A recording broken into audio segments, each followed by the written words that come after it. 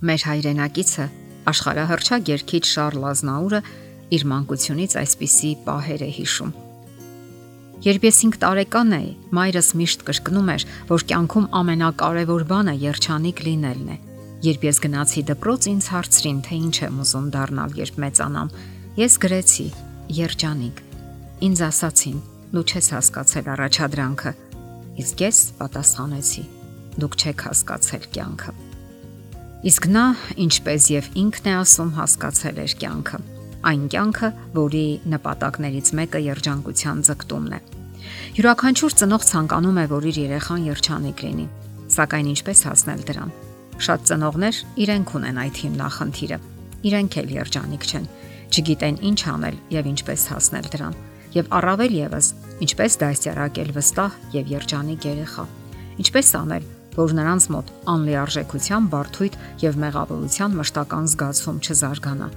Ինչպես դաստիարակել երեխաներին, որ նրանք չվանվեն մեզանից, իսկ մենք էլ լինենք նրանց եւ սատարումը, եւ բարեկամը, եւ իմաստուն խորհրդատուն։ Շատ կարեւոր է այնպես դաստիարակել երեխային, որ նրանց փոխանցելով մեր փորձառությունը եւ գիտելիքները կարողանանք նաեւ հարգել նրանց, տեսնել նրանց մեջ թեև դեռևս փոքրիկ, սակայն լիարժեք մարդուն։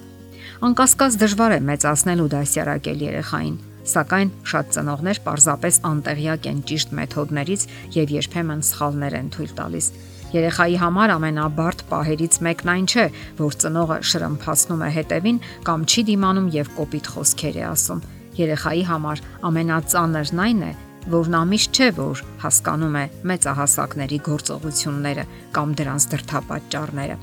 Ավելացնենք նաև այն, որ երբ մենք մեծահասակներս նույնիսկ սխալ ենք լինում, շարունակում ենք համառել եւ չզիջել, մնալ մեր կարծիքին, ներողություն չենք խնդրում եւ չենք բացատրում, թե ինչու այսպես վարվեցինք եւ ոչ այլ կերպ։ Դաստիարակելով երեխային հարկավոր է նրան բացատրել ամեն ինչ, նրա հանդեպ ձեր յուրաքանչյուր քայլն ու արարքը։ Ինչու դուք այսպես վարվեցիք, ինչու եք արգելում անել տվյալ բանը, ինչու եք պահանջում նրանից այս կամ այն բանը։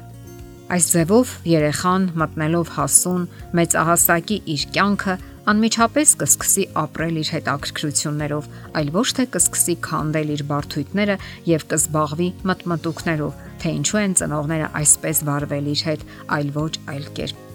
Չէ՞ որ երեխան սկզբում մտածում է, որ ծնողներն իդեալական են եւ երբեք չեն սխալվում, սակայն դա այդպես չէ, եւ միայն մեծանալուց հետո են երեխաները տեսնում ծնողների սխալները, որ իրենց հանդեպ հաճախ անարդար են վարվել, չեն բարեհաճել ներողություն խնդրել եւ այլն։ Կամ ինչու են իրենց հիմար, մռայլ կամ անհաջողակ անվանել, եւ երեխան բավական երկար ժամանակ վատնում է այն բանի վրա, որ գիտակցի, թե ինքը մյուսներից բոլորովին էլ վատը չէ եւ անցնում է թանկագին ժամանակը, իսկ այդ ընթացքում նա բավականին հնարավորություններ է կորցնում, որպեսզի ավելի հետաքրքիր ու երջանիկ դարձնի իր կյանքը։ Այսինքն ժամանակը վատնում է իր մեջ ամփոփված թերարժեքությունը կարգավորելու վրա։ Մեղավորության զգացումը եւ ցածր ինքնագնահատականը արտացոլվում են նաեւ նրա անձնական հարաբերություններում, ամուսնության մեջ։ Այն ազդում է աշխատանքային գործունեության վրա, նրա առաջընթացի վրա։ Նման երեխաները հրաժարվում են լավ աշխատանքից, մտածելով, որ իրենք արժանի չեն դրան, դա ուրիշներինն է։ Ծնողների վերաբերմունքը երեխաների հանդեպ ձևավորում է նրանց վերաբերմունքը իրենց սեփական անձի հանդեպ, իրենց ողջ հետագայի հանդեպ։ Նրանք չեն կարողանում վերցնել լավագույնը, որ առաջարկում է կյանքը, այլ զբաղված են ինքնախարազանմամբ։ Մենք վերցնում ենք այն, ինչ կոպիտ ասած ձեռքներս է ընկնում, իսկ երբ գիտակցում ենք, որ ամեն ինչ մեր ձեռքերում է, ավելի հանգիստ ու վստահ ենք դառնում, որովհետև կառավարում ենք մեր հնարավորությունները եւ նույնիսկ ստեղծում ենք այդ հնարավորությունները եւ կյանքը ավելի հետաքրքիր է դառնում։ Եվ այսպես ձգտեք երեխաներին բացատրել ձեր բոլոր քայլերը, ձեր բոլոր արարքները։ Դա ոչ միայն երեխաներին է անհրաժեշտ, այլև ձեզ, որովհետև երբ դուք բառերով արտահայտում եք ձեր արարքներն ու խոսքերը, վերանայում եք դրանք, ավելի հեռվից եք նայում, նորովի եք նայում դրանց, տեսնելով ձեր սխալները եւ նույնիսկ պատրաստ եք ուղղելու դրանք։ Իսկ երբ մեծահասակները սխալվում են, ինչ են անում նրանք։ Հիմնականում փորձում են թաքցնել ու քողարկել դրանք կամ մի լավ լղոզել ճշտանման հորինվածքներով եւ ոչ մի զղջում, ոչ մի ներողություն։ Այն տպավորությունն է, որ նրանք վախենում են իրենց չեղած ուսադիրները կորցնելուց։ Սակայն ճիշտն այն է, որ ուղղակի ասեք. ես սխալվեցի։ Սխալվելը սարսափելի չէ, սարսափելի է, երբ մարդը չի ցանկանում կամ չի կարողանում խոստովանել իր սխալը։ Ես սովորական մարդ եմ, իսկ բոլոր մարդիկ սխալական են։ Հիմա ես կմտածեմ, թե ինչպես ուղղեմ իրավիճակը։ Դուք կարող եք այս ամենն ասել ձեր խոսքերով, բայց անկեղծ։ Խոսեք երեխայի հետ այնպես, ինչպես կխոսեք մեծահասակի հետ։ Նրանք շատ բան են հասկանում։ Իրերն անվանեք իրենց անուններով։ Եթե հետագայում նրանք էլ ձեզ հետ անկեղծ չլինեն, ուրեմն դուք եք սերմանել անվստահության սերմերը։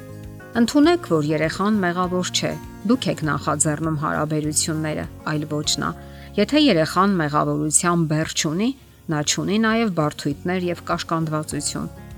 Նա ազատագրված է եւ շատ անկաշկանդ է քայլում կյանքում։ Նա կհասնի իր նպատակներին, գոհ ու երջանիկ կլինի։ Հակառակ դեպքում կծվարի մի անկյունում եւ կհետևի, թե ինչպես է անցնում կյանքն իր կողքով։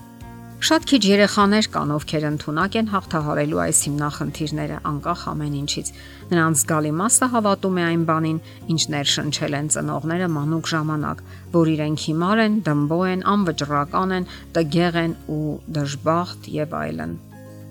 Եվ քայլում են այդ ճանապարհով կարծես արդարացնելով այդ մականունները։ Ահա թե ինչու կարևոր է երջանկության սերմեր ցանել նրանց մանկական հոգում։